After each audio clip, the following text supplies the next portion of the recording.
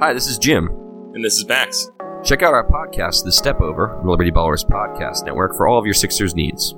Player analysis, game breakdowns, who would look coolest in a headband, and more. Subscribe to Liberty Ballers podcast feed on iTunes, Stitcher, Spotify, or wherever you get your favorite podcasts, and check out The Step Over, a podcast about Sixers basketball. Mostly.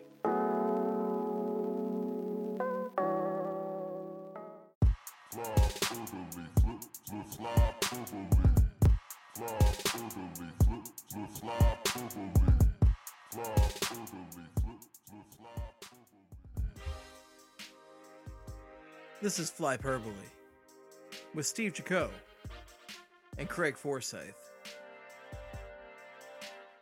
who just know that the Flyers will be joining the year 2019 any second now. Any second now.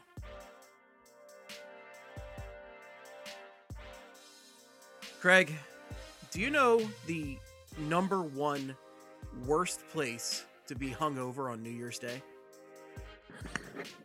I would guess a bowling alley. You would be wrong. The answer is anywhere in South Philadelphia. Oh, why is this? It is because the mummers can't stop, won't stop, all day, all night, and if you're hungover, you're not escaping it. Oh, yeah. Well, at least, the mummers are a good time.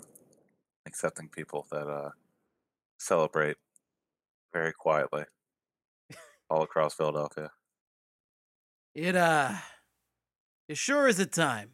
I'll say that much. Anyway, I was extremely hungover on New Year's Day, and I live in deep South Philly. I live around the corner from a mummers club, and oh my God, it was basically hell. Yeah, I can imagine. So you got, I also got a very funny text from you on New Year's. Do you care to read it? I'm going to pull it up right now. I want to say though that I do feel like I'm getting a shit ton older because all I did was send home not too many ice cold beers, but a fair amount, like a usual night of drinking, and then I felt like absolute ass on Wednesday or Tuesday, I believe. The days just run together this week. Who the fuck cares anymore? Who cares? Yeah, who cares? Time's a made-up element for the government to track you. But anyway, here's there's yeah, let me pull it up here. Yeah, at noon on New Year's Day, you said, "Yeah, I just puked my guts out. I went big last night." So my question is, how much did you drink on New Year's Eve? I don't know if the question's so much how much did I drink, but what didn't I drink? Mm-hmm. It was bad. I made some poor decisions. Was it due to volume or just a variety of, were you like, I'm going to mix the wine with some gin and then The answer is yes. Okay, all right. So you had that type of evening there. Yeah, basically we hit midnight, celebratory, and then it just spiraled out of control, and then I found myself in agony the next day. So you could say I'm getting too old for this shit, and you wouldn't be wrong. Yeah. But regardless, I had a very enjoyable New Year's. We did many loud toasts to Philadelphia legends, Big Dick Nick and Gritty. Moses Malone, yeah. All right. Moses Malone, yeah. That should have been the midnight toast to Moses Malone. To Bill Brasky. Bill Brasky's a son of a bitch. To Sean Bradley. Sean Bradley once missed 3 free throws in a row. What do you think Andrew Bynum's doing? Oh, God. By the way, I love that this podcast has started out with a lot of Sixers talk, but I feel like that's pretty appropriate for the state of the 10, 9, 8, 76ers. Anything to not talk about the Flyers. Do you, and because we were just talking about this before the show, and I feel like you want to at least get one of these in here, if Al Pacino was to do a toast about Philly athletes, do you got any? Do I have any Al Pacino toast to Philly athletes? Yeah, I got one. I got one to ex-Philadelphia Flyer Jaromir Jagr. So Al Pacino toasting ex-Philadelphia Flyer Jaromir Jagr. He's got a great ass! Hooah! 1 inch at a time. All right, there we go. We got that out of the way. We just had to make sure to get as much. Yeah, we had to get it in there. We have to get as much nonsense into the beginning of this episode as possible before we get to the depressing hockey talk coming up. But Yeah. It's been a bad week. It's been a week again, and it's been very bad. Yeah. So 1.5 games, and I believe no points in the last 4 games. So that's neat. And just the classic, a few classic Flyers losses here. So yeah. I mean, leading the entire game against Florida, losing in the last minute, and then not showing up against the Hurricanes or Predators, and then tonight pretending to come all the way back and then not forcing overtime to eventually lose. They just lost the regulation tonight. So we just spoke about a week ago, and we were pretty like, oh yeah, things are pretty good right now. Things are all right. And then it's just been that terrible of a week that this entire outline that you have assembled for us tonight is just, good God, why? Yeah. I mean, I remember watching the Predators game on Saturday, which feels like an eternity ago now, and thinking, all right, this is probably the real, first sloppy game underneath Gordon. And then they followed it up with a few more of those puppies. And here we are with the same feeling of despair and reject that we had when Hackstall and Hextall were here, but now there's nobody to fire. And it's pretty much on the players now. And I think I saw a lot of this on Twitter, and I kind of agree with it, but I think the stuff where, like tonight's game and the 2 games against the Lightning are perfect examples of it just seems like the players are just kind of checked out. The skill seems to be there, and when you look at the names on paper, there are there are good players on this team. And when they want to score goals, they'll score 3 goals and however quickly they did it tonight. But for some reason, they just decide to do it when they're down by 4 goals with about 10 minutes left. They just can't come out swinging, and they can't make games competitive. They wait until they're out of reach, and then they're like, all right, let's make this only a 2-goal loss. And I don't get what that is, because now it's not the coach it's not the GM. It's something in the locker room, and I don't know what it is. Well, I went from watching that Florida game and going like, oh, all right, good effort. Hart's looking great. Okay, hanging in there. And then they completely just blew it in classic Flyers fashion in the third period. And I was like, oh. God, yeah. I went from actually being like, oh, this is good. Okay. I was watching on my phone in my friend's basement because he's too cheap to pay for any of the good sports channels. But regardless, I was keeping track of the game, enjoying it. And then I wanted to toss my phone across the room. Yeah, I mean, once they tied the game, I kind of felt like they're going to lose in regulation. Oh, yeah, so I definitely. guess it's not that surprising. But the Flyers scored, by the way, tonight the Flyers scored 3 goals in 4 minutes and 41 seconds. And nothing after else. Pretty much being dead for the first, 46 minutes of the game. So that's cool. Against Peter Mrazek. Against Peter the goalie Mrazek. that can't face the correct direction. The Flyers almost got shut out by him. So that's pretty much.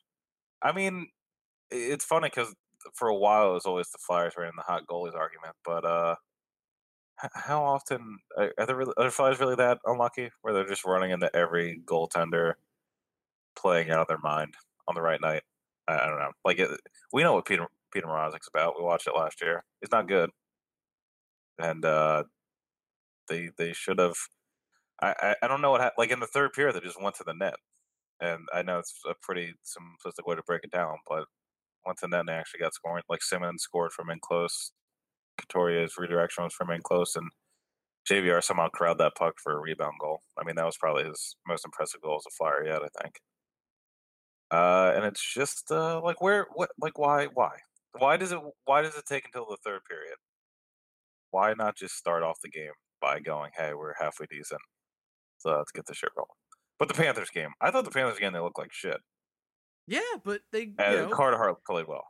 Carter Hart played well. They had a chance to win it and just completely. And they screwed the pooch, yeah. Yeah, blew it. Poop the sheets, yeah. Pooping many sheets. The bed linens have never been the same. I thought Hart made a bunch of good saves. He had bailed out Amac in the first period after a pretty bad turnover. Robbed Dennis Mulligan late in the second period. But then there's stuff like Danoff missed a few chances in close. Like the Panthers definitely helped him out. They missed a few slam dunks, but it was just the heart being under a constant barrage, which is what the other goalies have experienced. But he was doing pretty well surviving it, and then there's just too much late in the game. But I mean, I thought Voracek and Simmons looked noticeably bad that game. Simmons had some pretty shitty like unforced icings, and Voracek was kind of lollygagging on some defensive assignments. And these are your vets. These are the guys without excuses.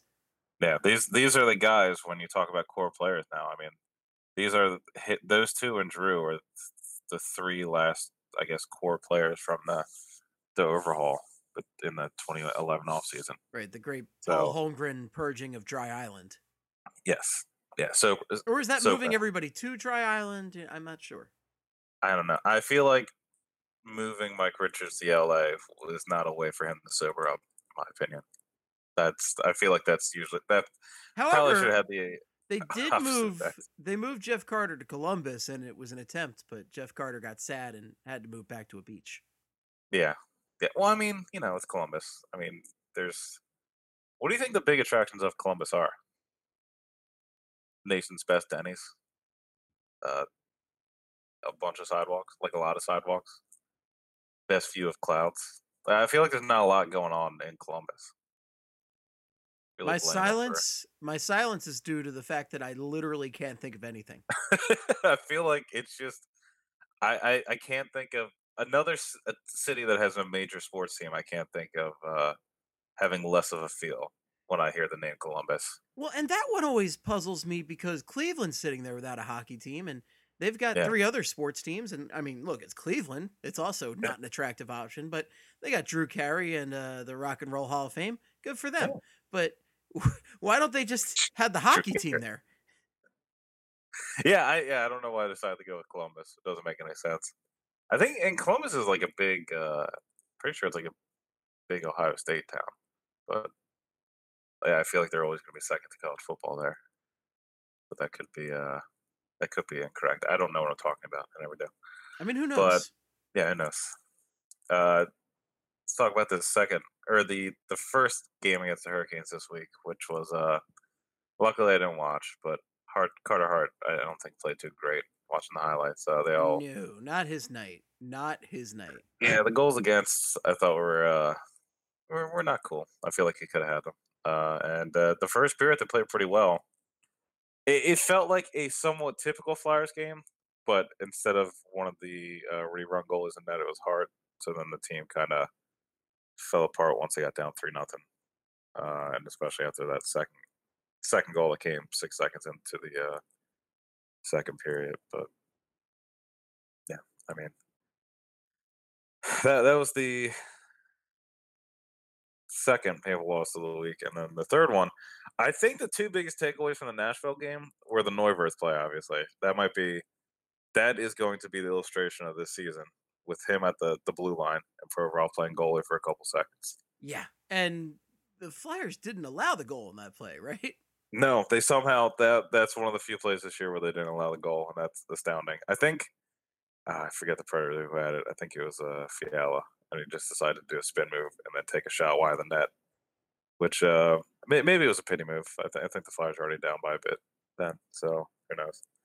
But the Neuwirth, taking a stroll out to the blue line, and then David Boreanaz wearing a fedora in the crowd that the NBCS Philly crew cut to when the Flyers are down 4-0. I feel like those two things feel very Flyerish, and they kind of capture my feelings of the team at the moment. Oh, yeah, definitely. Yeah. It's been a bad week. It's been not fun. Man. There's nothing to break down about the team at the moment. I mean, it's the same old shit. It's not like right. It's not like they just quit on games. It's not like they just started quitting on games. Like they did this before. They're the most roller coaster team in the league. Where one week they just look like unstoppable champions of hockey, and then the next week are completely stoppable dog shit. Yeah, and they have two different types of losses. It's either they completely don't show up, or they show up for about 10 minutes in the third to make it a really interesting game and then lose in overtime or in painful fashion, which was tonight. There's no in between. Well, they also had a bunch of blowouts earlier in the year, but that seemed to be a Hackstall signature move. Yeah, and then tonight we're Drew and Voracek got 2 assists and Peter Mrazek had 34 saves. I think they had 2 power play goals too, which is I mean, that's great. That's good Wow. news. Yeah, wow. So that's neat, I guess. But yeah, overall, this is definitely a hockey team. So whatever New Year's resolutions the Flyers had, they are definitely not keeping them so far. Yeah, I was gonna say Unless the resolution is to play worse hockey, then they're killing it. not score goals. Yeah, they were on the verge of back-to-back shutouts before they had 3 goals in that span, and not exactly against. I don't know. Peter The Hurricanes, yeah. Mrazek, Mr. Azik, a guy who's not good. He can't even spell his first name right, and he's out here missing a letter. Go on. Yeah, and I mean, he spent half of last year just looking at the corner when shots were coming at him. It's amazing that guy almost shot at the Flyers tonight. But it's also not. Yeah, I mean, yeah, I guess you're right. I just don't understand what is wrong with the team. Like they miss Hack. Oh boy. I mean, by the way, not to go on about Hack, but Konechny was on the 4th line tonight, so maybe he was playing the only cards that he could play. I don't know. I know Gordon's not the guy behind the bench, but another set of eyes comes in, and they put Konechny on the 4th line too. Konechny's also not been great recently, and I know he scored tonight, but Simmons has been a little wolf recently too. Some guys just aren't. I mean, some guys just aren't playing up to their level. Some guys, like most guys, yeah, 3/4 of the team. Which is not ideal, not cool. Not ideal at all. It's just plain bad. And if it's not the coach and it is the players, I mean, again, not like we really ever thought Scott Gordon was the guy, but obviously these problems are deeper seated than just the GM, just the coach. There's a lot. They're deep issues. And in your opinion, Craig, and this is the question on everybody's mind, is it fire sale time? Man. I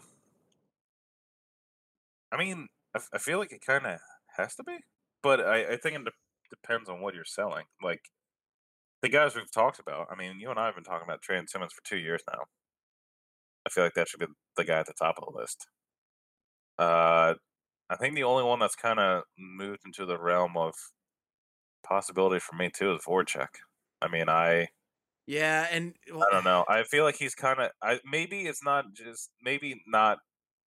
I feel like he's moved up the scapegoat power rankings because now. Well, I think Voracek's got a classic case of Bobby Abreu-itis, where he's a guy that is a really good player, but because people don't always see him hustling as most, or playing his heart out every moment. He's been because he definitely has these lackadaisical moments, right? Yeah, I was gonna say he's had these very noticeable lapses in back checking and marking his guys recently, which definitely plays a role. I think. Like, his people underlying think numbers. Wayne Simmons plays better than Jake Voracek, which I mean, Jake Voracek puts up way more points than Wayne Simmons, but because of the perception that Wayne Simmons is a guy who hustles, who plays his heart out at all times, and Jake Voracek is a guy who doesn't necessarily. And by the way, I just got blocked on Twitter 4 times for saying this, but because of all this, like, people think Jake Voracek's not that good, but Jake Voracek is a very, very good hockey player. But this is why he's really number 1 on the scapegoat power rankings. Yeah.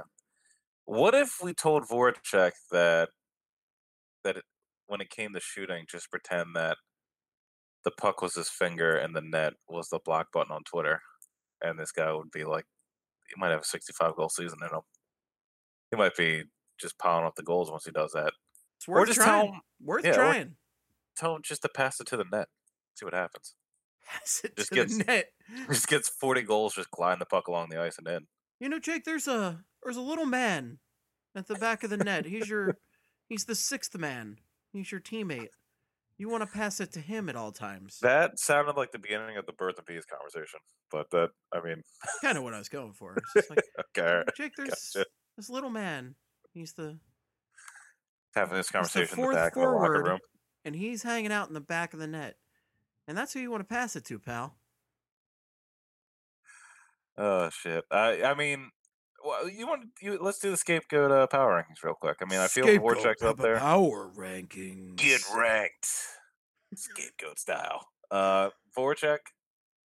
I feel like Ghost has got to be up there. Oh my God, Ghost is way up there right now, Yeah. to the point where crazy people are talking about trading Shane Gostisbehere.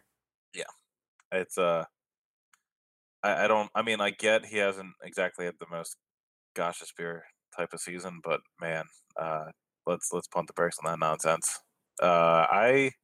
This is one of the most offensively talented defensemen the Flyers have ever had, easily, and I don't think there's any way in hell you're getting fair value in a Shane Gostisbehere trade. Oh no. I mean, that's the thing with Voracek too. I don't know what deal would be pulled off where Voracek would not be the best player in that deal. So I guess I've become more open to trading Voracek, but at the same time, I feel like it is because I think he is now at the top of things wrong with the team in most fans' eyes. Because there's not Fletcher's new, Gordon's new, probably isn't the coach, and everything else. I mean, Drew's putting Carter up Hart's points, up now. but Drew's putting up points, and he's I don't know, he busts his ass, and I think people recognize that and appreciate that, even if it might not necessarily be to the degree that we wish they did. But we'll get into that later.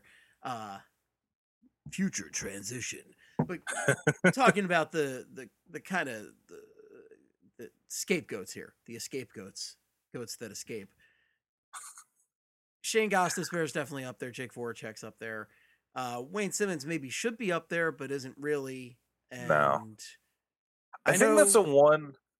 Maybe that's the one positive thing about Simmonds is even though he has not looked great to us recently, I think Wayne Simmonds still has the Wayne Simmonds appeal across the league, which is kind of all that matters right now. He's a grit and hustle guy, and he plays well in the power play. Yeah, and like even tonight, I thought he had some bad plays and didn't look great, and then he ended up getting a goal. And a lot of people across the league are going to see that goal.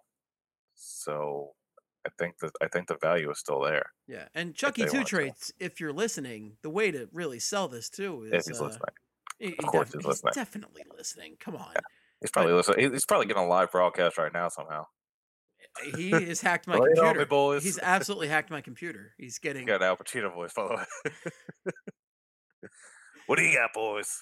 What do you got, Chucky Two Trades? Gonna make some deals. Willing and dealing. Hooah! The worst thing we brought to Fly Purple. It's got a great asset. Good night and good hockey. But yeah. No, Wayne Simmonds always has that grit appeal, right? Like he's got that hustle appeal, that hard appeal. He will always be Wayne Simmonds, and also Chucky Two Trades could always phrase it as well, the numbers aren't great. Well, he could choose to change the scenery and everything will be fine. Yeah, no, that's definitely a way you could phrase it. And real quick on Chucky Two Trades, because I think with each passing day, I have a feeling that maybe the decision to let Ron Hextall go was not about immediate changes, even though Holmgren and Dave Scott said about possibly making the playoffs this season, but just the fact that please give up on that dream, by the way, guys. I think they are, yeah. But I think it's more just they think they have more trust that Fletcher will actually make trades and moves when the time comes, rather than Hextall, who I mean, it felt like sometimes he was never going to make a trade or do a deal, which, I mean, watching a lot this season, I don't know. I kind of get that sentiment, but I don't know at the same time. Well, I mean, do you want to talk about this real quick? Why not? Yeah, the Brandon Manning rumor. Or not rumor, but the Man Dog. So Brandon Manning was traded on earlier this week. I forget the exact day, but Would you say that actual hockey player was traded for Brandon Manning? well, I think the trade that took place answered the age-old riddle that we all had of what's a trade where Drake Caggiula is the best player involved, and somehow they got answered. Which I mean, was something I thought we were all going to pass away and not see happen. But Brandon Manning and somebody named Robin Norrell to the Edmonton Oilers in exchange for Jason Garrison and Drake Caggiula. And Brandon Manning's still Brandon Manning. If you follow any Blackhawks fans on Twitter, you'll see that he's still doing Brandon Manning stuff, and he has 3 points. Very quickly earned the ire of the entire city of Chicago. Yeah, I tried to warn one of my friends is a Blackhawks fan. I tried to warn him that those 3 signings were fucking atrocious because, he already knew Kunitz and Ward sucked, and I was like, well, Brandon Manning might be the worst of them all, and turns out 3 points in 29 games, minus 5.32 relative Corsi for percentage. So he's definitely playing hockey. Robin Norrell has 3 assists. He's definitely skating. I don't know if he's definitely playing hockey, but he's skating. On the hockey stick. Yeah, they got hockey pads on. So I think he's doing hockey out there. Norrell had 3 assists in 28 SHL games this year with Djurgårdens IF, and he spent the last 2 seasons in Rockford with the Ice Hogs in the AHL. Jason Garrison, I didn't even know he was still playing. He had 1 assist in 17 games this year, and then he got waived already. So I think he's down to Rockford. Okay, at the moment. So man, that is a name I'm pretty sure I heard. He made it when I was PTO. in the womb. He made it on a PTO. He made the Oilers on a PTO, and I think he's making like $950K this year. So he's throwing dough. Yeah, technically. Damn. I wish I was making $950K this year. That's not bad. I can be Jason Garrison. I was gonna say I'll be Jason Garrison and make $950,000. That's not bad at all. And then Drake Caggiula, who is leader in the clubhouse in this deal. He's got 11 points in 29 games. So I guess the Blackhawks won this trade. Blackhawks won this trade because they no longer have to look Brandon Manning in the face every night. But they also got the prize collegiate free agent of the 3 years ago. Season? Yeah, 2016. So I forget. They all end up being not worth much. It's a pretty useless trade, but really, if you're a Flyers or a Blackhawks fan, you're left wondering, why in God's name would anybody trade for Brandon Manning? Like, also, man, Connor McDavid, it was just like he was just enemies with this guy. What, 2 years ago, right? Yeah, even a year ago. Like, out of all, there are so many. Just like, guys, I really fear this is the one man I fear, and I think you need to go out and get him. Out of all the shitty stay-at-home defensemen in the league, you have to get the one that broke the only good thing in Edmonton's collarbone. Like, why? There's just I don't know. Roman Polak's still playing, and probably talk like Douglas Murray out of retirement. Just go get another shitty defenseman or something. I don't understand why I need this guy. Yeah, I mean, why even question the whole locker room mentality thing? But have you met Andrew McDonald? Peter Chiarelli, though, he doubled down and he got Alex Petrovic from the Panthers on the same day for Chris Weidman and a 3rd-round pick. So don't worry, McDavid, he's got you covered. He's got you covered. He's got your back. But ultimately, the thing here, Craig, is that apparently the Flyers and the Oilers had this talk about the man dog last year. Yes, according to the Edmonton Oilers Twitter account, on a tweet at 11:32 on December 31st, 2018, quote, Chiarelli says he spoke with McDavid last season, potentially acquiring Brandon Manning, as the Oilers were in talks with Philadelphia at the time, end quote. So, Steven, you and I are both big Ron Hextall defenders. I would like to put that aside for a moment and ask, what happened? Right. What happened when Peter Chiarelli, the guy who gave away Taylor Hall for Adam Larson, said, hey, I would like Brandon Manning from you, Ron Hextall? What happened there? Did his cell phone die? Or maybe the fax machine ran out of paper? Yeah. Did he get I don't know. He had to have been caught up in something. Well, to just not. I wonder if Ron was really trying to win the trade and Chiarelli, like I don't know. Really swinger for the fence. Yeah, I think he might have really. I don't know. If You're talking my like one defense Draisaitl here, for Manning. yeah, I mean, okay, so my one defense is I feel like Ron might have tried to swing for the fences here and failed, but on the other hand, if you can literally trade anything for Brandon Manning, You do you it. just gotta fucking do it. Like I mean, I'm not even gonna. I can't defend him. I mean, this is fucking insane. The worst GM in the league calls you up, and it's just like, I want your worst player. I will give you things for your worst player. I feel like you just have to be like, okay, you like you have to pretend like you're sweet in the pot and be like, you pick somebody out, and I'll give you Brandon Manning. And then Shirley's like, holy shit, I'm winning the hell out of this deal. Here is RNH. Like you could definitely get. I don't think that would have happened. Are you sure? Because Yes. Adam Larson, I think that I don't know. I mean, Taylor Hall is an MVP, and Adam Larson is like a solid 4. So the Blackhawks didn't get RNH out of this. If they got an I mean, RNH, I Stan would Bowman be isn't shitting exactly. my pants. I mean, Stan Bowman has exactly been killing it really recently with transactions either, though. I think they could have gotten. You could have gotten anything. Trey Cajulo is fine. It's I something don't like think that you're for getting an Brandon Manning. RNH, but I don't think it was going to happen. Like jokes aside and all that, I don't think that was happening By the in way, any way. Flyperbole. There's no jokes on Flyperbole, so None. if you guys don't be misconstrued out there. We hate humor. This is all serious hockey. This is talk. all classy, very classy etiquette teaching podcast. But yeah, we started it off talking about hangovers, so yeah, it's all class. Yeah, I guess my thing is just, you just had to trade. I mean, come on, like you had to do something instead of just let Brandon Manning walk. I can't believe these are things I'm saying right now in 2019. But yeah. That's our big take from this podcast is Brandon Manning. But is Brandon Manning? I think we were saying this before the show. Is Brandon Manning the biggest blind spot in the league? As in players that GMs apparently want, but evidently have not watched play a single shift of hockey? Because Brandon Manning gets walked a lot, and he is often out of position a lot, and he is usually digging the puck out of his own net quite a bit. And now 3 GMs over the last few seasons have been like, give him up.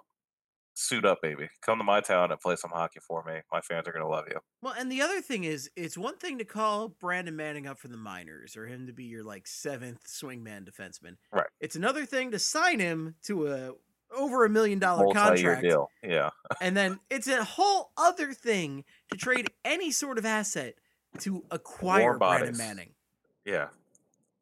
Yeah, you that's can talk the thing. cold bodies. You could be trading dead people, and that's too much. That's the thing too. Is out of these 3 moves, I think somehow Hextall still seems like the least crazy. Not exactly the best thing to be bragging about, but for him to just be playing on your team and be a fringe defenseman rather than signing him for a lot of years for a lot of money or giving up. Like Caggiula's not bad. He's not, a franchise-altering player, but You're telling me a collegiate free agent is not a franchise-altering player? They always work out like this. They always work out to be franchise-altering players like Tad Reed. People forget we got Mike Vecchione just brewing in the minors. He's building up that steam, and he's gonna 1C. He's just gonna kill the NHL next season with a 65, 70-point campaign. Obie Baker finalist. An HBF, baby. Can't take that away from him.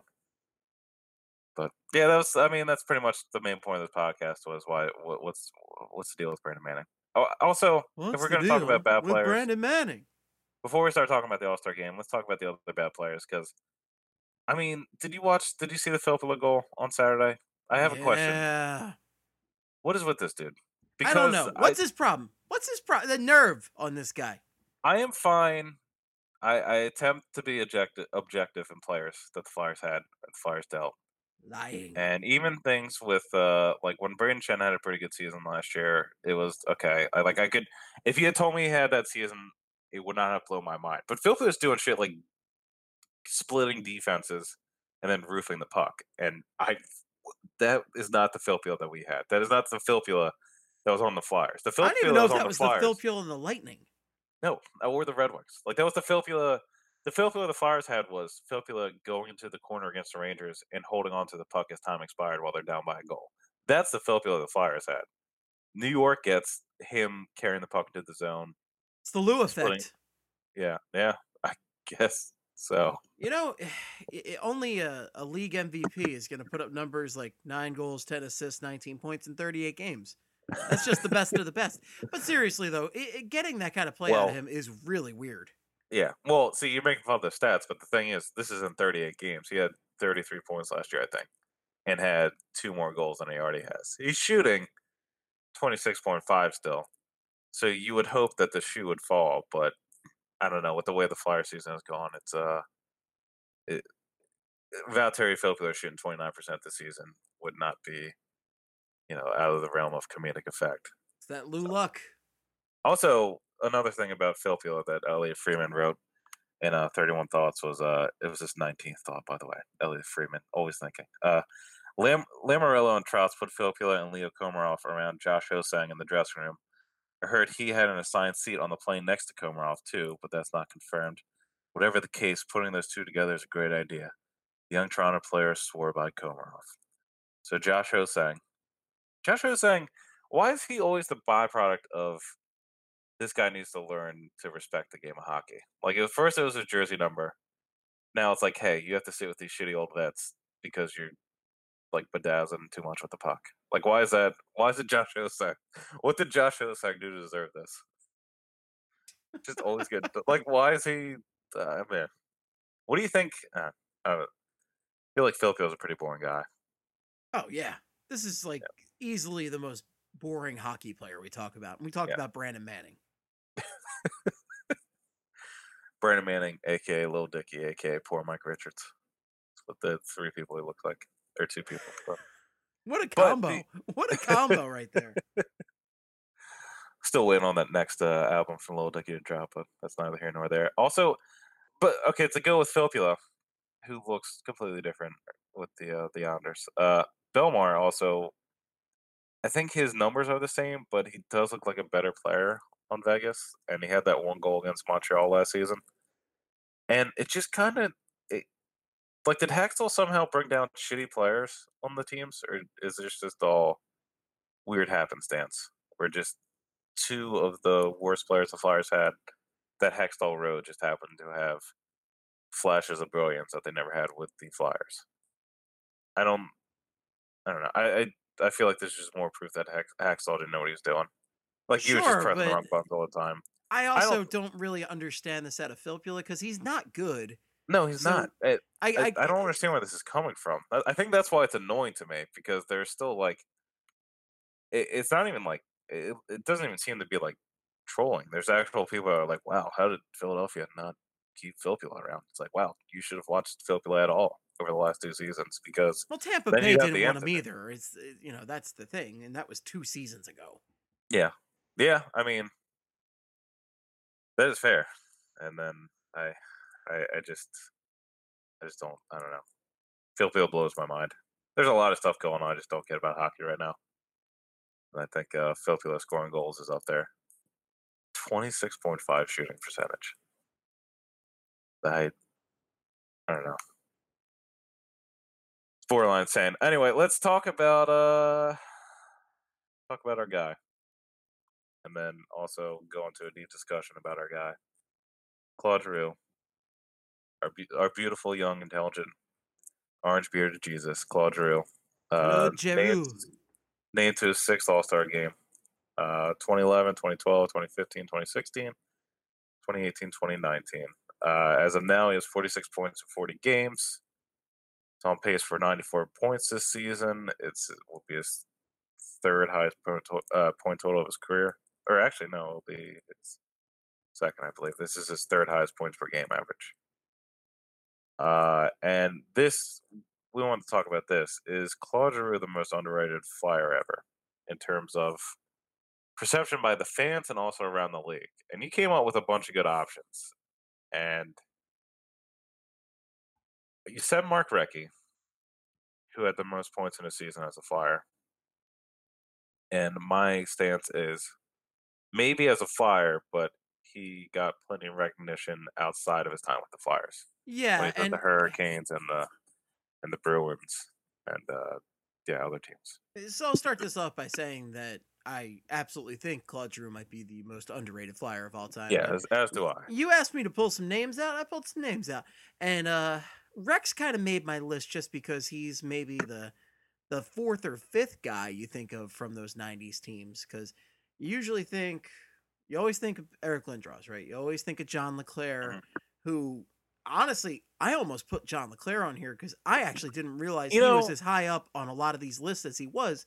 Because everybody yeah, always attributes his success to Big E, but LeClair did a lot of great stuff on his own. Leclaire did. I think people love Leclaire enough though They that do. I They thought do. about that too, but I mean, But nobody's ever badmouthed Leclaire in the city. You know what I mean? usually, no, and they never will. But Yeah, usually you think Eric Lindros, you think LeClaire, you think Rod right. Brindamore, and then maybe Eric Desjardins, and then maybe Mark Recchi. You Yeah, might even think like of Ron Hextall before you think of Mark Recchi from those '90s Flyers. like he is definitely not one of the first go-to names. Like nobody would list Recchi as like a top 3 option there.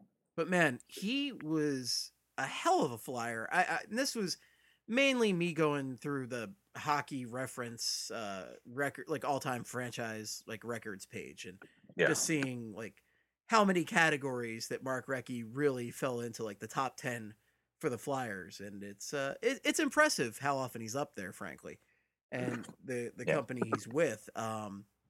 And he's just one of the better guys in team history as far as like being up there. He's ninth all time in points for the Flyers with 627, and that's just with the Flyers. that's pretty good. I think out of the other names, and by the way, I mean this is like it's a weird thing to try and zone in on a few guys here, Well, but I think and it's a Wade weird thing Stevenson to is a good choice. yeah, it's a weird thing to try and quantify too, because underrated Yeah, is such a almost intangible thing to yeah. really You put out put there. But the reason I was yeah, putting a lot of these guys on here is because I saw them appear in the top 10 Flyers records, but they aren't guys that you really think of for name recognition. yeah. I think Wade Stevenson could be a legit option just because came in after Perron, I believe, or was Perron's backup around that time, and not a lot of people. I mean, people know him, but not a lot of people, I guess, bring him up as a successful goalie with the Flyers. And you have here his 4th all time in goalie wins, so he seemed to be doing something right. Yeah, he had And 93 wins. That list is Hexy 240, Bernie 231, Steve Mason fan favorite 104, and then makes it, Wayne Stevenson with 93. yeah. And I mean, I feel like you could have put Mason on this. We could talk about Mason, but I think his last season here was, I think, is probably a reason why he wouldn't be in this conversation, I guess. Yeah, but I mean, But Mason is a guy though who is a lot further up a lot of these lists than you'd think he is too. yeah, and he got dunked on nationally a lot Uh, because he was terrible in Columbus. specifically by Ryan Lambert. Ryan Lambert, yeah, which is it's always funny if you go back and, as Kurt's pointed out, and I'm sure we've talked about before, but if you look up It's like as Bears are Lambert beginning to hibernate, Ryan Lambert decides to dunk on Steve Mason. in October, and then you never see another bad Mason tweet the rest of the year because he probably went like 9-15 or league average at least on a team that just absolutely left them to hang out to dry most nights. So Yeah, and Steve Mason, number 4 in saves all time as a Flyer with 6,074. Fun fact. a little fun fact. That is a fun fact. I'm having fun. I think Dave I'm having Poulin. fun. You know it. Dave Poulin, I feel like. See, I was thinking about some of the guys in the '80s too, but I feel like that might just be. The '80s get some good recognition, I think, across the board. Yeah, like the guys who it's deserve it, like Brian how Propp I'm gets so much love. right. Tim Right. Kerr is a fan favorite, Yeah. and House a legend. Hextall, Pelly Lindbergh. Right. And I think Poulin's up there too. I Yeah, think it was Poulin just might be the one guy who kind of flies a little under the radar. yeah. But I think everybody loves those '80 teams, Oh and yeah. it's they just, especially if they would have won. I don't think Poulin would be on this list. But yeah, you're right. I think Poulin probably is the guy that is does not feel like he gets quite as much love as the other big names from those 80s teams. So you want my controversial one on the list I here? want your controversial one because there's one stat that kind of surprised me. No, this is perhaps my most hated Flyer of all time. Like, this is a guy I actively dislike, and I think most of you do too. But looking at his numbers, Flyers all time, you could make a legitimate argument that Roman Cechmanek is one of the most underrated Flyers of all time. That's a spicy meatball. That's a spicy meatball. But, It's just. I would like to say the one stat I like to think of is he leads the franchise in times that he's dropped his glove and got scored on in a playoff game. So that's one. So I'm pretty sure that's up there. Oh yeah. Although Mason does also lead franchise history in goals from center ice during the playoffs. So that would also work good too. Interesting things about Cechmanek though. So you look at his shutouts. He's actually second all time in shutouts for the Flyers. He's got 20.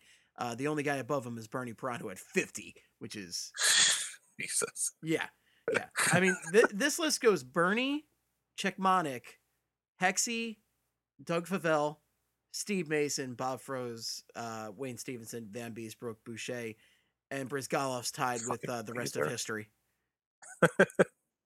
But like Cechmanek is number 2, and it's like, I don't know, that's impressive, and he was only here a few years. Yeah, I was gonna say he was not here for long. He was only here for like 3 seasons. Yeah, Cechmanek also tied for 5th in wins for the for Flyers goalies, which again I know wins aren't the best category, but right. I mean, if you look at I don't know, it's somewhat interesting to look at. I know it's not. It is. Well, see, the thing with the goalies too is it's kind of hard to go back. Like if you look at, it shows the team was successful with that goal. Yeah. Well, I was gonna say, like when I looked back at when I do some of the return flights, like there was a year, the year that the Flyers lost to the Oilers in '87. Ron Hextall led the league in save percentage that year. Do you know what it was? 902. He was the only guy above 900. So Different like time. It's kind of hard to go back. Yeah, like if you look at that now and you're like, oh, they're at a 902 save percentage, you want to go, oh, that guy was a rookie that cleaned up and led the team to the cup. So right, like but wins are always been important. So I think that's a fair stat for this kind of all-encompassing weird question that we're asking here. Save percentage as a Flyer, Roman Cechmanek's number 1, 923. Oh my god. It's just he's in a lot of these categories. He is in the Flyers' sordid, awful goalie history. He might be a top 5 goalie. That'd be fucking nuts. Yeah, we might have to look further. Just that might be an statistically speaking, he might be a top 5 all-time Flyers goalie. And it's disgusting because we all hate him. Nobody likes Roman Cechmanek, but the guy has some really impressive numbers as a Flyer. Yeah. Regular season, maybe. Oh, got him. Got him. So going out, so you and I both think that Drew is probably the most underrated Flyer ever. Right, because this is a guy who's kind of gotten shit on for his leadership capabilities at different times, for being a top player in the league, even though he has consistently been among the top names in the league when you look back at, I don't know, top point getters over the last decade. Like, when you reduce it to like 7, 6, 5, like those kind of categories, like those many years, Claude Giroux is a guy who's pretty consistently up there, and he's a guy who is just consistently a great player in this league and does not get the recognition that he deserves. Who was the reporter you were talking about had a tweet the other day saying like, oh, it's a shame he didn't make that Olympic team because he probably won't make the Hall of Fame now. It was Scott Wheeler, who does a lot. I think he writes for The Athletic, does a lot of Maple Leafs and prospect stuff. But yeah, his whole thing was, it's a shame that he hasn't been on the national stage to do more because he's never been on the Olympic team and all this kind of stuff. But he's only had one real shot to be on an Olympic team because 2010 that was his first full year in the league, I believe. So he's not making that team. 2014 was the year that Crosby had to play with Kunitz on his line, and Just I had think to. Couldn't have played with anybody yeah, else. God and he forbid. was. I mean, that was the year that Drew went on to be an MVP candidate, and then 2018 they just didn't send people. So I think that's like I feel like that's why I think that's a big aspect for me and why Drew is the most underrated player ever because nationally he still gets shit on. Like people last year he put up the most amount of points on a playoff team, which every other year when you look at the MVP voting is a guarantee to at least get nominated. And the guy gets overlooked because of a strange argument about points because he got too much help because he played with Sean Couturier and Voracek was on the second line. It's So it's ridiculous. just a weird That argument still just really pisses me off to no end. Like, and ugh, and each year they fail in the playoffs. He's always the first guy that's on the tip of everybody's tongue. And I know he doesn't. He's had some rough postseasons, but at the same time, if you're the only guy that another team needs to hone in on, somebody else has to step up.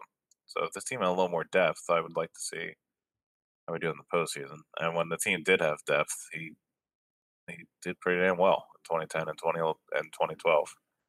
Several years ago, but he's not the one making deals, and he's not the one putting game plans together. So outside the Flyers, though, where do you think? And I don't have too much of a depth of knowledge on this, but most underrated Philly athletes ever. oh, okay. So we're just going with Philly athletes overall. Yeah. Interesting. Well, Well, it what were begins you and gonna? ends. It begins and ends with Big Dick Nick. I'll hang up and listen. But Positives and Nick Foles, gigantic Wang, most can win a Super Bowl. underrated. It's a tough one. I feel like every other big name player, or every other staple of a team, I feel like has been rightly recognized. I mean, Yeah, I guess the maybe you could Sixers team sucked say forever, but Andre AI was loved. Iguodala for the Sixers a few years back. I've seen somebody mention that. I mean, that would make sense too because he's went on had a pretty good career and he's pretty good on the Warriors. He's always been a very good player who maybe was unfairly expected to be a superstar for the Sixers when that wasn't necessarily the role he should have been in. Pat Burrell, I would say. I gave Pat Burrell a lot of shit in the 2000s, but that dude consistently had really good numbers. All right. Uh, I mean, Eagles, I'm kind of struggling on guys. yeah, it's hard to say anybody for the Phillies because the Phillies, the like 06 to like 2011 Phillies all had guys that were beloved in different ways. Oh, absolutely. Yeah. Like for a little bit, Cole Hamels was that guy, but I mean, you can't find somebody in Philadelphia who doesn't think Cole Hamels was amazing at this point. Yeah. I mean, for a while, honestly, if he didn't make the play, Brandon Graham might be up there too. Yeah. Because when you said Brandon Graham, what was the first name that everybody said in response? Fucking Earl Thomas, and that's all that people thought of for years. And he consistently has been a guy that disrupts plays and gets in there. But also, I was going to say, what about McNabb? I mean, I 100% would put that up there. I'm one of the few people that'll go to bat for Pukey Donovan any day of the week. I did too. Yeah, I'd puke for him. But I think the thing that works against him is those Eagles defenses are pretty loaded too. So it was a thing where but they got far. But he still gets discredited. Oh, he gets discredited even though he didn't have jack shit for receivers for years and still put up some of the best numbers in Eagles history for quarterbacks. I mean, it's frankly ridiculous. You don't think FedEx was a good receiving option? My dad does. I feel like Freddie Mitchell is the guy in Eagles history that has the most notoriety for doing the least amount. Like, he caught the 4th and 26 pass. He caught the McNabb scramble pass against the Cowboys. And then he caught that crazy fumble from LJ Smith against the Vikings. Yep. And then he calls himself Fred X and does the People's Champ belt. He's Fred X because he always delivers. He'd like to thank his hands for being so good. He was a cocky son of a bitch, and it was pretty funny. But, but not exactly the number one receiver that he should. Yeah. It was frustrating at the time. It's still frustrating, and certainly Donovan hasn't done anything to help his own perception since then in any way, shape, or form, but that's another argument entirely. I'm trying to think of any other guys because the Eagles, most of the guys from those years, with the exception of Donovan, were pretty beloved. I mean, Yeah. obviously Doc's the all-timer. Brian Everybody on Westbrook gets defense so was much loved, love. Yeah. Yeah, and Westbrook. Everybody loves Westbrook. Yeah. And I don't know enough about the older Eagles. Like I don't know about guys like Mike Quick and like Fred Barnett. Fred Barnett. Yeah, Arkansas Fred. Yeah. Yeah. Ricky Randall- Wooders. Ricky Randall- Wooders.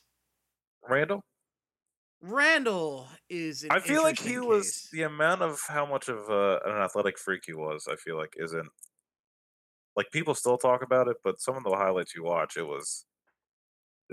some of the plays don't make sense. And I feel Randall's like he isn't- athleticism was phenomenal. Yeah. I think his ability to consistently put it all together is really what was missing there. And that was the thing too, where just Buddy Ryan just pretty much told him to go make plays and then Yeah. focus on the defense. So I don't know, that might be. But I mean, so any of these guys though, are you putting them over Drew?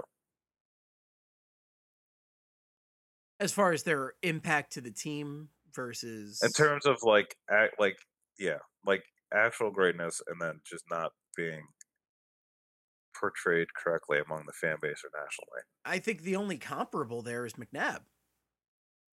Yeah. Because And the similarity is that they're both all-timers for their team. And I would say Drew gets a lot more love than McNabb, frankly, from the Flyers fan base.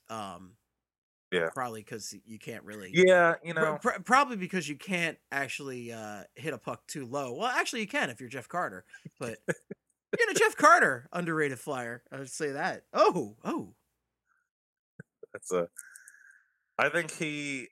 I could drop some spicy meatballs for underrated Flyers all day. I was gonna say I think he might be appropriated. I mean, he might be ranked appropriately, but then when I think about it, his ranking might be a little higher wide.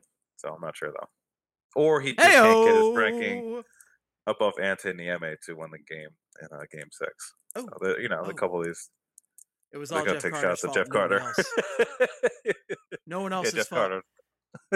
But look, I think we both agree, and I think a lot more people increasingly agree that Drew is an all-time Flyer easily. Fantastic player. I think underrated as a leader, and maybe some of these criticisms are valid because these teams are too emotional and tend to lose it a little bit. But at the same time, the guy's a phenomenal hockey player, and we are just lucky to have witnessed him throughout his career so far. And what he continues to do, he continues to make amazing plays and be an elite player. So we're lucky to have him. Yeah. No, I agree with everything you're saying. I also think it's funny, just go off one thing you said, that these teams are too emotional, because I watched 4 games this week, and I'll tell you what I felt like was not involved in any of these games, except for a few minutes tonight, was playing with emotion.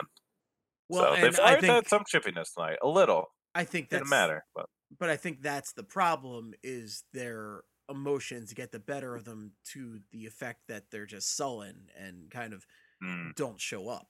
So gotcha. Yeah, they're a little too emotional where the bad stuff affects them to the point of not playing well. So, serious question, and going back to something we touched on earlier in the show. Who rocks a fedora better, Freddie Mitchell or Dave Boreanaz? Oh man, the creator of Brothers Barbecue or Angel from Buffy? The tough one. Hey, I gotta give this one. He's in some new shitty show now, right? Like I think it's Navy SEALs. That's like what it is. Yeah, Navy SEAls. Navy SEAL in the deal, or I don't know, it was some bullshit show where he's Navy SEAL or no deal. I hate myself. Just, I hate myself so much for that one. It's just a guy standing at the front, and there's just 20 guys dressed up, and it's like, is that a Navy SEAL or not? Oh, I'll pick that one. Is that a Navy SEAL? Shit, that might be a game show. It might be. Let's go pitch it to NBC tomorrow. Okay, objectively speaking, I'm going to give this one to Fred X. I mean, he also rocked the bow tie when he was talking about his hands in that clip. Didn't Freddie Mitchell substitute teach at a school for a day? I hope he did. I do not know, but I hope to God he did. Time for Steve Googling stuff. Yeah, I think it was on Deadspin a few years back. Let's find out. Yeah, let's take the time. This is always my favorite part. It came up. It came up right away. Ah, In case you were wondering what Freddie Mitchell has been up to lately, from November 27th, 2006. God, I remember something from 2006 on Deadspin. That's where I'm at. it's good. At least your mind isn't cluttered with useless shit. You know, you're focused on the good stuff here. You think it would have anything? You think it wouldn't have anything left after after New Year's? After New Year's, but yeah. Mishawaka, is I in Indiana? I'm sure whatever sound you just made is totally a place, and I'll go with it. But yeah, well, Fred X had a substitute taught at that school. This is how bad the Flyers are right now, by the way. We spent about 15 minutes talking about fucking Freddie Mitchell. Time to talk about Brothers Barbecue. Chucky 2 trades either getting happening here, or if the Flyers could just like piece together a win at any point in time, that'd be great. Hey, can we speak about the franchise that's more dysfunctional than the Flyers right now? Sure. How about them Dallas Stars? Oh yeah, we didn't talk. Yeah, yeah. So I think this happened. This came out like right after we recorded our last episode. So Sean Shapiro of The Athletic, who I believe covers the Stars, got a quote from Jim Lites, who is the CEO of the Dallas Stars. Can you read this with a Texas accent? No, I can't do a Texas accent. If you can. I'm going to try. I'm going to try. Okay, why not? Yeah. They're fucking horseshit. Okay, I don't know how else to put it, Lites said. The team was okay, but Sagan and Ben were terrible. Yeah. And then Jim Neal doubled down and said, I don't think Jim Neal's from Texas, so I think I'll just read this normally. First of all, he said, first of all, the hockey message that Jim gave was dead on. I think that the message had to get out there. We've all got to be better from the top, from management to coaches to players. All the way down, we've got to be better. So the message is right. I've talked to Jim. I don't condone the language or the tone. Jim and I have talked. He's emotional. He wears the star in the heart, and he got emotional, and understandably so. By the way, where's the star and his heart, I guess, is the thing about the Stars, and that's it's just like one of those weird, gritty things I wouldn't expect to hear. So I don't condone that. You forgot about the clovers and horseshoes and blue moons. Right. So I don't condone that, but the message that was sent from him and management, I think, was dead on correct, and I agree with it. So he repeated himself about 4 or 5 times in there. I didn't put down that quote wrong. But yeah, so apparently Jamie Benn and Tyler Seguin. Let's talk about. First of all, Jamie Benn responded by saying, "I don't play for lights. I play for every player in this room, the coaching staff. I'm proud to be a Dallas Star. And I proudly go out and battle with these guys in games." That's a good answer, Jamie Benn. Like that is the high road. I would have just told Jim Lites to suck one, but Jamie Benn actually left the game last night after he got hit pretty late by Miles Wood. I didn't see if there's any disciplinary action for Miles Wood, but 31 points in 40 games this season, 2.08 points per 60 at 5-on-5, which is third on the team, 35th out of 60 forwards with 550 minutes at 5-on-5. 6 more years at $9.5 million. Seguin, 34 points in 40 games this season, 2.16 points per 60, just third on the team. 29th out of 60 forwards at 550 minutes. Actually, Seguin's second on the team, not third, sorry. And next year starts his 8-year deal where he makes $9.85 million per season. So I guess it could be a little concerning for the Stars if these guys are starting to show any signs of decline right now. But this still kind of feels like a management blaming the best players type of deal. And I mean, like a little bit of an overreaction, just a little bit, and maybe something you shouldn't say publicly. Yeah, but I mean, I guess the numbers aren't great, and if they're getting paid that much, you would like to see a little bit more of them. But there's maybe a better way to handle it than Jim Lights calling them horseshit players.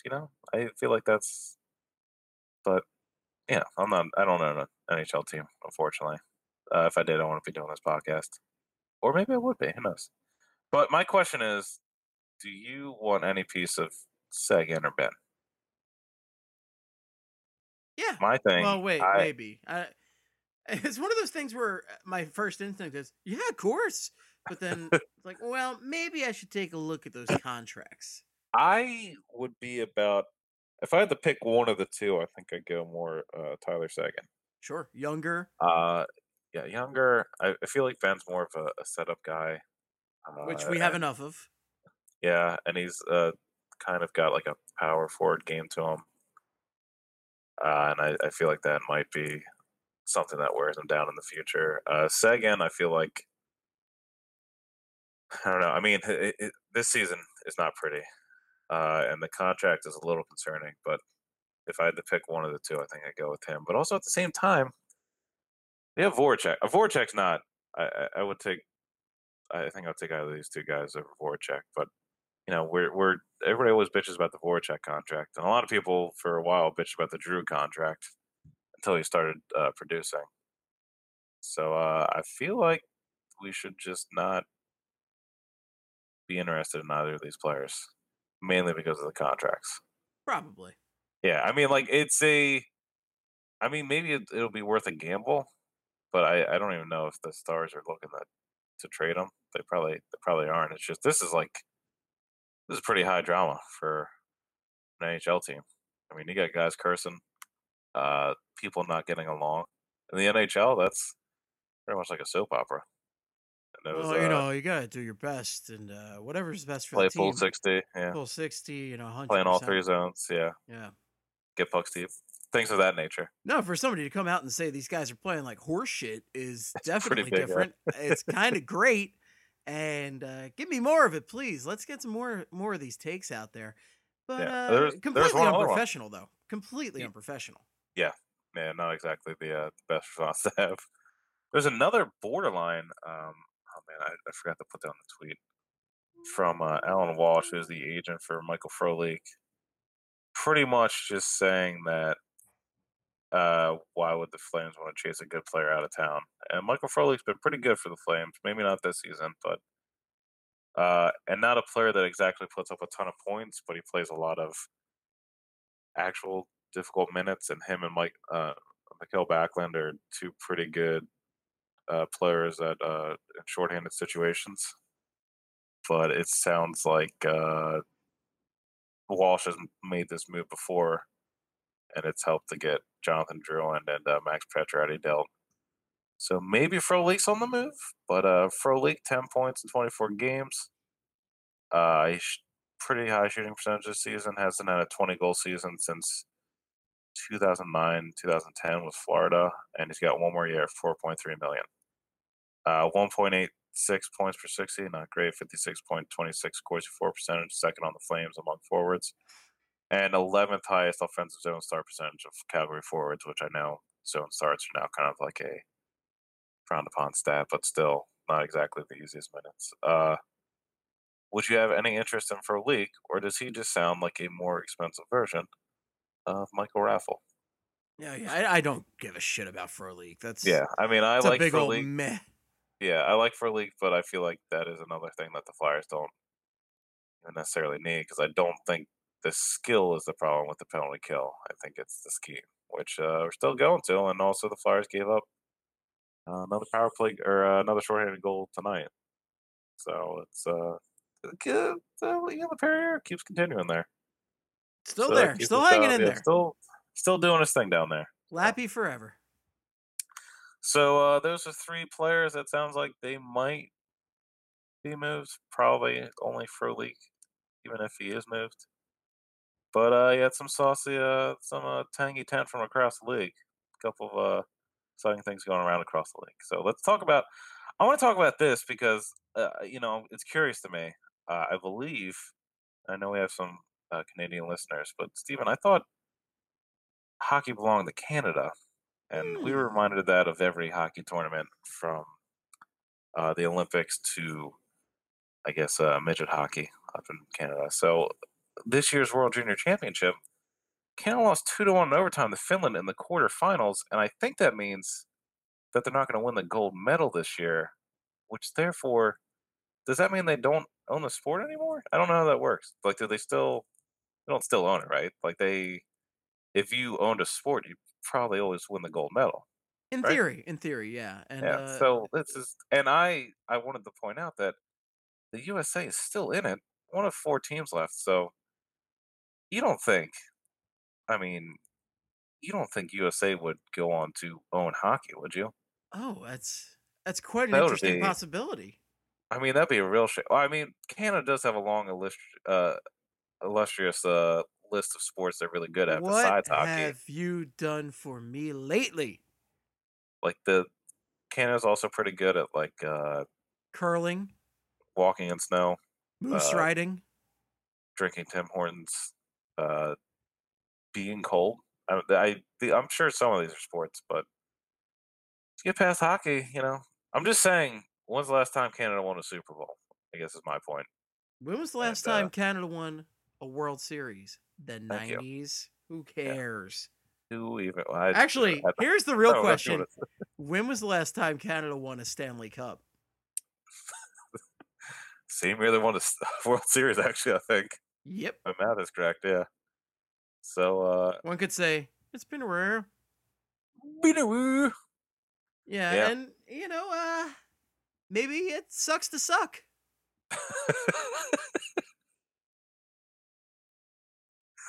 By the way, this seems like the appropriate time to say it. I feel like a lot of pressure is put on these kids, as illustrated by seemed to be a Mark Spector article that was pretty much dunking on the forwards of the Canadian roster, which featured one Morgan Frost. He didn't dunk on Morgan Frost, but he was a forward for Team Canada. Frost finished the tournament with 8 points, 4 goals and 4 assists in 5 games. He was tied for the tournament lead with Ryan Poling, who was a center that the Canadians took 25th overall in 2017. So he had a pretty good tournament. Seems like he might end up not finishing the tournament with the most amount of points, but if he does, it's pretty good considering he missed out on 2 games. And another nation that featured Flyers prospects that is now out is Sweden, Sweden? who got shut out by Switzerland in the quarterfinals, 2-0. Samuel Ersson played 4 games, 922 save percentage, 2.23 GAA. Adam Ginning, to the surprise of many people across the country, is a big trending topic on Twitter. 0 points in the tournament. And then the USA still in it. They play Russia today, if you're listening. And then they will play the winner of Switzerland, Finland for the gold medal. To date, the 4 Flyers prospects on Team USA, Joel Farabee has recorded a hat trick, and he has 3 goals and 2 assists for 5 points so far in, I believe, 5 games. Hell yes. Plus 4, 12th in scoring. So you're telling me that Joel Farabee still has a chance to maybe climb up to number 1 scoring? He might get up there. Yeah, he's got a shot, unlike Morgan Frost right now, who plays for Canada and no longer has a chance. He's got to go home and wrap up that next batch of maple syrup or whatever Canadians do in their free time. And Noah Cates has a goal. Jay O'Brien, 0 points, -2. Bust. Jack St. Ivany, 0 points, -3. Who? Jack St. Ivany? Yeah. -3. Yeah, I mean, don't. I think Jack St. Ivany soap. could be I'm liking those Urson numbers, I gotta say. Urson could be surprising people here. He might be the next goalie in line. Well, after Carter Hart's a bust, it's Urson time. Yeah, gotta throw Urson in there. Urson might be on the team next year after somebody quote accidentally quote runs Carter Hart over with a Zamboni. And his name, 5 goals to the Sharks. His name is Brian Elliott. Brian Elliott. Did he die? Oh yeah, we should look that up. Actually, there were a bunch of health updates that I did not put in the outline. Doesn't matter. I mean, I'm gonna go. Michael Neuwirth was completely healthy tonight and let up such a marshmallow soft 5-hole goal that I wanted to die. yeah, Michael Norvith's still out here doing Michael Norvith stuff. So what what can you really expect? My computer's gonna take forever to bring up it's on the website if somebody else on this podcast wanted to look it up real Oh my god. quick. Oh my god. The Fine. quicker you do why this, don't the you quicker we find out. why don't you talk about the Phantoms and I'll figure this Oh, out. all right, yeah, it's killing two birds with one stone. Let me get back. So the Phantoms though, they won a game this week. They beat the Province Bruins 3-1. Alex Lyon 33 saves and 34 shots against. Phil Myers' fourth multi-point game of the season, 1 goal, 1 assist, and then the Phantoms proceed to lay down and get pummeled against the Wilkes-Barre Scranton Penguins 7-3. The only thing of note was there was a pair of fights in a span of 2 seconds in between whistles, and That's Tyrell what's up. Goulbourne. Yeah, so Greg Carey and Colin McDonald also named to the NHL All-Star game. Oh, nice. Congrats. Yeah, so congrats to those guys. I have your Brian. Greg Carey. Okay, go ahead. Please talk about Greg Carey, and then I have your Brian Elliott update. My thing was going to be Greg Carey could be a guy that might be on the roster sooner or later this season. But Sure, well, why not? They had a hold on. They put an Hold on. article- It doesn't matter, Craig. Slack for Jack. Slack for Jack. They put up what did they do? They did an update on 6 of the players that are currently out for the Flyers. Did you find that article or just the Brian Elliott injury? I found the Brian Elliott injury, but I'll look that one up too. I found that one. Okay, great. You did. Okay, good. Well, maybe. I don't know. It doesn't matter. Yeah, none of them. I mean, they're all hurt. They're all terrible. pretty much Slack they're all for dead. Jack. Oh, here we go. I got it. So my big thing was Nolan Patrick is still out, and they are doing a bobblehead giveaway with him and Travis Konechny. And I made a joke that I would be afraid to shake the Nolan Patrick bobblehead. And of course, I was one-upped by the one-up king himself, Kurt, who, and I'm sharing this even though I don't know if Kurt wants it to be publicly shared. The president of the United Hate of America, Kurt R.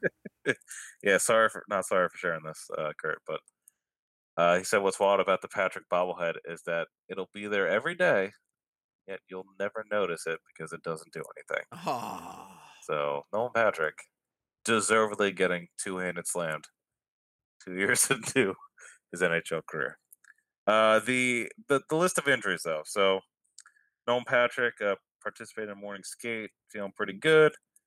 Cleared for contact on the 4th tomorrow, and they're hoping he plays sometime next week. Brian Elliott be back on the ice this weekend and be with the team 10 to 14 days. Wasn't Elliott only supposed to be out for a couple days? And he's been out for, I think, 30 years now. Like he's been out That's for. what happens when you're 67 years old. Yeah, things just break.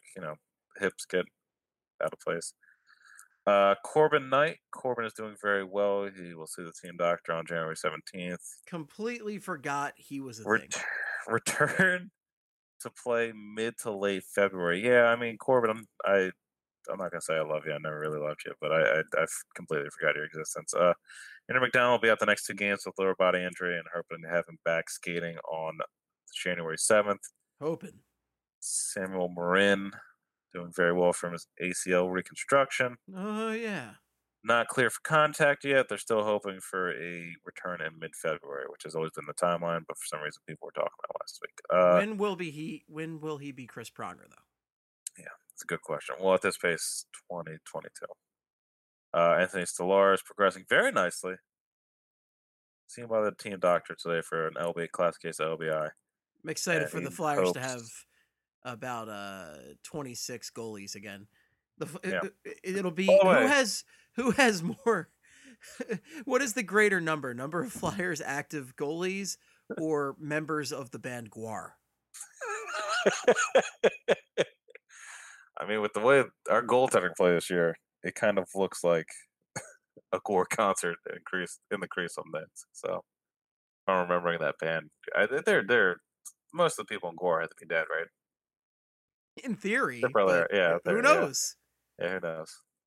I don't know a single Gwar song, by the way. Nobody does. People just know Guar from that scene in Empire Records, and that's it. Shit. Yeah, so those are your injury updates. Hope everybody's fulfilled with knowing Wow. that all the Flyers are dead. What else? I mean, there's nothing else to talk about. We got We around the just league, go right? around the league. Go around the league. Oh baby. David Backus doing. Okay, you can. I mean, I gotta. Okay. David Backus suspended 3 games for an illegal check to the head of Blake Coleman. Alexander Edler, now the all-time leader in Vancouver Canucks D-men points and games played. 353 points. He's 7th all-time in Vancouver franchise history with 786 games played. Speaking of the Canucks, Elias Patterson, named Rookie of the Month, 17 points in 14 games, 6 goals, 11 assists. Elias Doug Peterson suffered a bad leg injury tonight. People were talking about how it was pretty significant. We'll see if he's alive tomorrow. UC Valimaki is out until at least late January with a high ankle sprain. 2 points in 22 games this year. He's a rookie, 16th overall in 2017. Something we could talk about real quick, Steve. Do you think the developing process of the Flyers is a little slower than other teams? No. UC Valimaki, a 2017 pick, and he's already in the NHL. Do you think the Flyers should quit pussyfooting around here and just start throwing the kids into the fire? Just call up Morgan Frost, see what he can do. Just call him up, go nuts. Why not? Yeah, he can have 2 points in 22 games. Should be fine. Yeah. Well, Valimaki is a defenseman too. I think that's worth pointing out. I don't know. I think it's been overstated. All right. I've said this before that I think the slowness of certain prospects has been overstated. And the other thing is the Flyers need to clear some room if they do want to bring some of these guys up at this point. Yeah, that's a pretty big problem too, actually. Yeah, but I mean, again, Morgan Frost wasn't the whole point that they wanted him to put on some weight, be a little bigger before they called him up. Like, it had nothing to do with skill or readiness. It was more just about size. Wasn't that the assessment? Yeah. I don't know. Yeah. I feel like it's so overstated. Like, Nolan Patrick and Ivan Provorov got to play right away. Just because Travis Sanheim didn't get to play right away and Morgan Frost didn't play right away doesn't mean that every rookie's going to take 4,000 years. These guys come in when they're 18. It's not like they're coming in when they're like 26 years old, like Ryan Howard. Yeah. No. Who took too long to come up. Ryan Howard's a great example. He came up when he was 26. Samuel Morin might be the one comparable, and he wasn't ready. Yeah. Sorry. That was a bit ranty. That's fine. That's what we like. On a side note, I am naming my firstborn son UC. Oh, all right. Yeah, UC Yako. As I've stated multiple times, I'm going to name my firstborn child Dynus, and then I assume promptly be divorced within the day. But I am going to name a human Dynus, yeah. And so then shout out to Dynus Duverse. I know you're listening. And then you're just gonna walk around the concourse with your son and say, "Can you spell this kid's name?" And then apparently most Flyer fans are gonna go, "Duh!" So I don't know. The doy. And then I yell, "Spell much!" You guys. Thank you for participating. Yeah, thank you for paying attention to it. Yeah, it would have been amazing if your response was "Spell much." Yeah, just dunk on these people that took the time out. Thanks for taking the time to support us and a great charity. You ever learn how to spell Carlo Koliakovo, you idiot? Should have done brought like a mini basketball net and basketball and just dunk on them after they spell something wrong. Yeah, I think that's the way to go. Or maybe have like a big buzzer or something, or like a foghorn going like. Bunch of trades going on. A lot of bodies moving. You know, big goaltender trade. Anders Nielsen dealt to the Ottawa Senators with Darren Archibald in exchange for Mike McKenna, Tom Pyatt, and a 6th-round pick in 2019. I believe Mike McKenna has also been waived. This is not the foghorn I wanted. I was just hoping for the one that goes. Are these big trades? I don't. Are you talking about I NHL players? Yeah, I think Gary Bettman had to come up with a statement that the league's all right, even though the foundation was shook today because Anders Nielsen went from one bad team to another. Another big trade that everybody's been talking about it. I mean, my parents hit me Everybody. up. It's I all got over so Twitter. many texts over this. Like, Yeah, man, and I'm kind of afraid to say it because it's so big. Jared Coro was traded from Anaheim to St. Louis for future considerations. future And just getting thrown around all over the place, man. He yeah, just can't find a home. he's the most traded player in the history of sports. And That's cash. yeah, cash. And then the last trade was Jimmy Aligne was traded from the Golden Knights to the Winnipeg Jets for future consideration. So future consideration is traded once in one day. According to the internet, Jimmy Aligne is a 25-year-old left-handed defenseman who has 1 point in 16 AHL games this season. Jesus Christ. According to me, he's not real. So that's if you want to stash that away real quick. Jimmy Aligne is only as real as your mind envisions him to be. I do want to point out. Okay, so I guess we're not allowed to say this is cool because it's Crosby, or funny because it's Crosby. But you see the story about him signing the stick? You seen this? You heard about this? You heard about this? I saw the headline. Did not read the story. Fill me in, Craig. So apparently there was a Rangers fan at MSG that was just heckling Crosby all night as the Penguins pounded the Rangers 7-2. This all sounds right. And then Crosby apparently sent him a stick that said, "Hey, take it easy on me next time," which I thought was pretty. That actually is pretty good. Yeah, and then somebody, I think Wyshynski wrote down a bunch of burns that the guy had. I was going to pull them up because I thought some of them were actually halfway decent and none of them were kind of lazy. But it's really nice that Sid got over his crying for a minute to sign a stick. Yeah. Crosby, am I right? I'll hang up and listen. With tears, yeah. So the big one, the one I thought was the best was he apparently yelled, "Hey, Crosby, Malcolm would have more cups if he had a better supporting cast." That's true. Hey, Crosby, Malcolm wants to know where your Calder Memorial Trophy is. It's a little wordy, but also pretty good.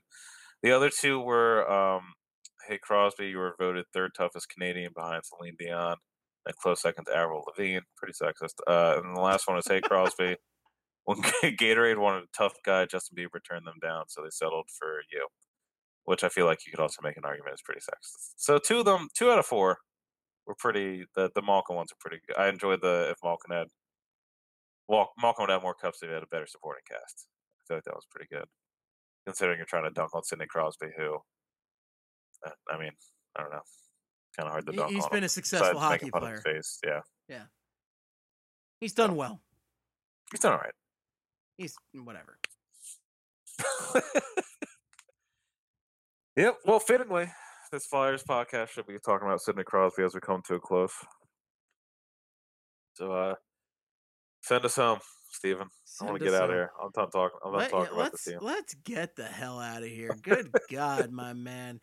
Hopefully next week we're talking about Chuck It 2 trades, making some hot trade action. Oh, baby. But talking about that first line of Giroux, Seguin, and Konechny coming at you. Oh, baby. Baby. All right. Well, Ryan Nugent Hopkins for Andrew McDonald. Gonna happen. Yeah, good. Anyway, if you have any feedback for us, the best place is on twitter.com.org.edu. You can reach Craig at sportsarbad. Yeah, and they are, they're not great. We'll see how they are next week if the pretty much hanging on just whether or not the Eagles win on Sunday. The Flyer ship I can't think has kind of sailed. They're probably not making the postseason. You got any hot tent coming up for BSH this week? They play 3 new opponents next week, so I will have 3 return flights for next week. Also, I've been sick and kind of out of it this week, so I will do the NHL piece either on Friday or no, that's not happening because I have to do it tonight. That'll be out next week too. So hopefully next week you get 4 articles and a podcast from your boy, Craig Forsyth. 3 men and a baby, 4 articles and a podcast. That is a fucking show if I've ever heard one. And why have we not started? We need to get on that. Yeah, right away. I'm all over it. But besides that, I'm done. Yeah, go ahead. You can reach me at Flyperbole or at Esteban if I ever want to tweet about hockey again. Who knows? Yeah, who knows? I mean, who knows? Eventually I will. It's just, the Flyers will eventually do something cool, I guess. Well, but let's not make promises that Chucky 2 trades can't keep. Yeah. Yeah. Yeah, he's working the phone lines. He's all over it. According to sources, he's trying very hard to make a trade. And everybody's going, all that effort. No. Come on, make a trade. You don't want one Andrew McDonald? My boss, Paul Holmgren, is just all over my ass today to make a trade. So let's make a deal. Please. Maybe that's what it is. He's just not being polite and saying please with these trades. If you say please, trades will happen. Whether they're good trades is debatable, but Flyperbole or Esteban. Also, be sure to follow BSH Radio and Broad Street Hockey. Like Broad Street Hockey on Facebook. All that fun stuff. Subscribe on iTunes, Stitcher, Spotify, all that podcast goodness. We're all over. We are Legion. Blah, blah, blah. Gang, thank you for listening. And until next time, as always, good night and good hockey. Hello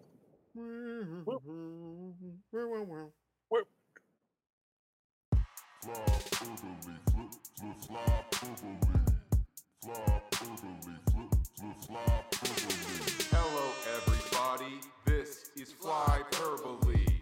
It is a podcast about hockey, mostly the Flyers, but also other hockey things, like other hockey teams that play the sport of hockey. Steve, but not Steve Hartnell, and Craig, but not Craig Berube. No, this isn't all those hockey guys. These are the guys who watch the hockey sport. Yeah!